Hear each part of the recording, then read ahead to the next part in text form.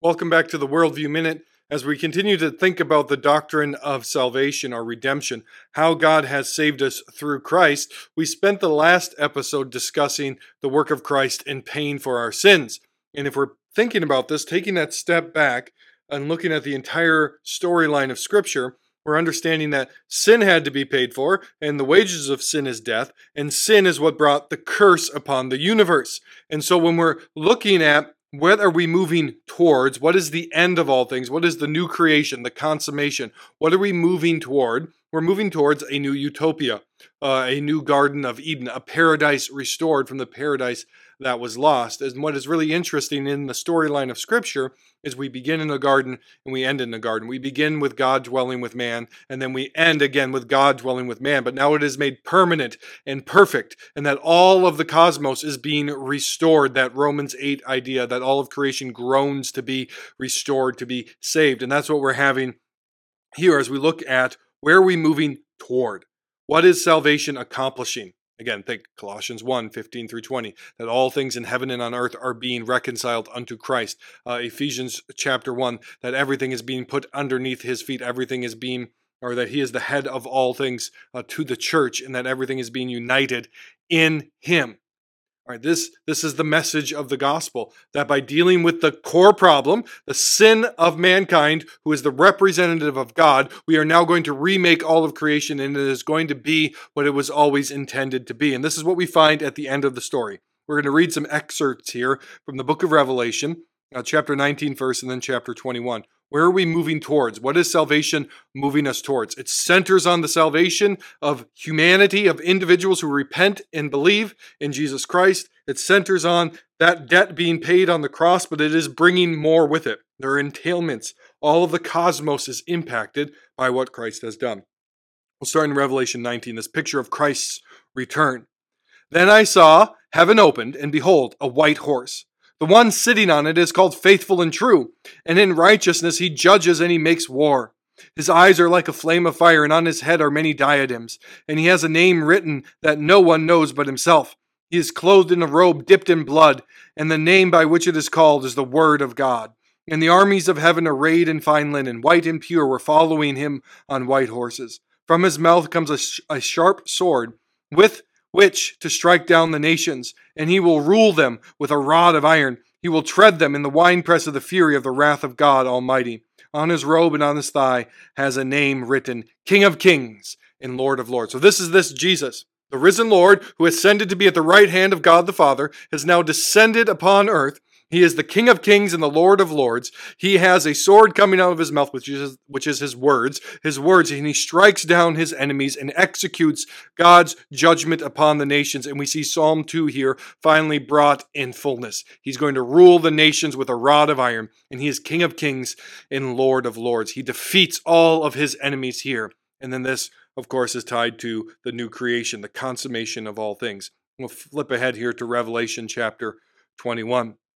Then I saw a new heaven and a new earth. For the first heaven and the first earth had passed away, and the sea was no more. And I saw the holy city, a new Jerusalem, coming down out of heaven from God, prepared as a bride adorned for her husband.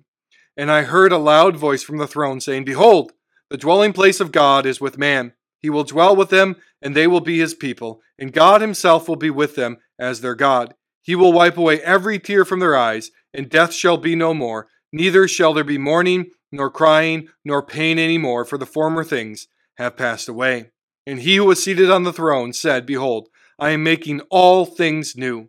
Also he said, Write this down, for these words are trustworthy and true. And he said to me, It is done. I am the Alpha and the Omega, the beginning and the end. To the thirsty I will give from the spring of the water of life without payment.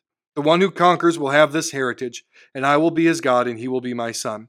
But as for the cowardly, the faithless, the detestable, as for murderers, the sexually immoral, sorcerers, idolaters, and all liars, their portion will be in the lake that burns with fire and sulfur, which is the second death. So we have this picture here. This is what the salvation work of Christ, the atoning work of Christ is bringing about. By redeeming man from his sin and remaking man in the image of Christ, we are now going to have the whole universe, a new heavens and a new earth. You really have this picture here of the heavenly Jerusalem, the dwelling place of God, returning to earth. All right, in Genesis 1, 2 and 3, what we have is God dwelling with man. The heavenly Jerusalem is there in the Garden of Eden. And then it is ripped apart by sin, and God kicks man out of his presence. Well, now this reuniting of heaven and earth is happening by Christ, through Christ. And so sometimes, I was reading an article this week, sometimes we hear well-meaning Christians talk about the kingdom of God and the kingdom of Christ is not spiritual, or is spiritual, it's not physical. This is not a biblical approach. Right? God created the world, the cosmos, physical, and he declared it good. Christ entered that physical reality and took upon himself a human nature that was sinless, right? And it was good. Right? Christ died for his people and for his creation. All things were made by him, for him, and through him. And then in him all things hold together. And he is uniting all things by the blood of his cross. All of creation groans out to be liberated from the impact of sin. And what we have here is God saying that in the end, heaven descends to earth again, God will live with man again, and all things, not some things, all things have been made new.